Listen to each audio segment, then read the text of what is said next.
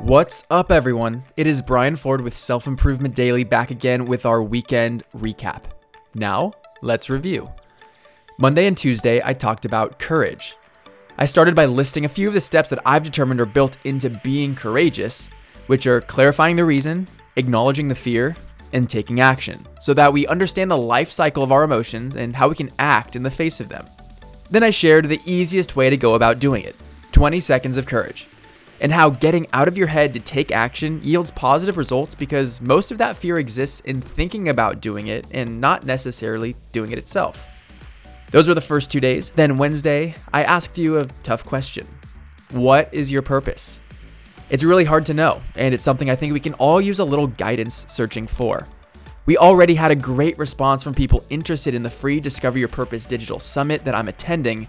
And if you want to take some time to tap into what is meaningful, fulfilling, and purposeful to you, then send me an email, selfimprovementdailytips@gmail.com, so I can add you to the private event list.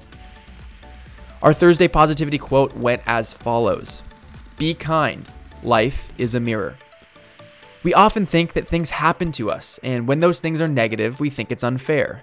I believe that a natural law of the universe is that you get out what you put in, giving you responsibility to dictate your own environment. If you choose to be kind, you will be surrounded with kindness. Then last, on Friday, we heard a PSA from my mentor, Paul Carrick-Brunson. With the quarantine, we as a world have seen a spike in domestic violence. If you believe someone is currently being abused, then Paul offered a 3-step process to supporting them.